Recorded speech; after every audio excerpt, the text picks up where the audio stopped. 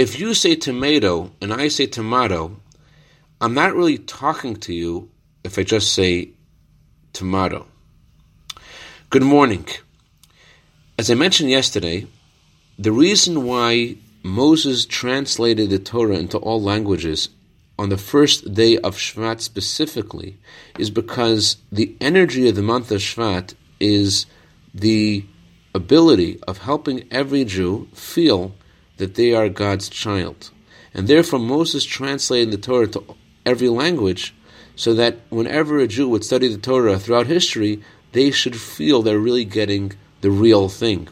And they're not just getting some diluted version of Torah. But it goes further than that. Moses didn't just translate the Torah into 70 languages.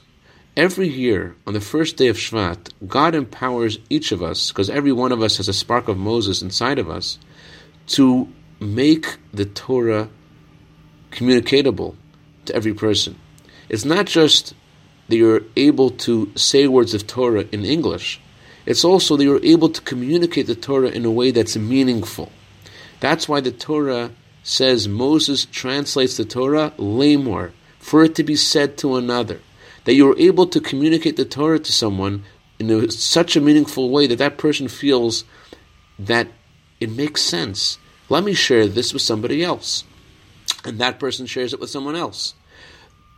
God empowers us in the month of Shvat not just to speak Torah in every language, but to speak the Torah in every person's language, making it meaningful to that person. I'd like to dedicate our minute of Torah today to the neshama of Chana Bas Meisha and the neshama of Siro Rivka Bas Zachariah. Their anniversary of passing is today. May their neshamas have an aliyah. May they be good intercedents on behalf of their families for all good.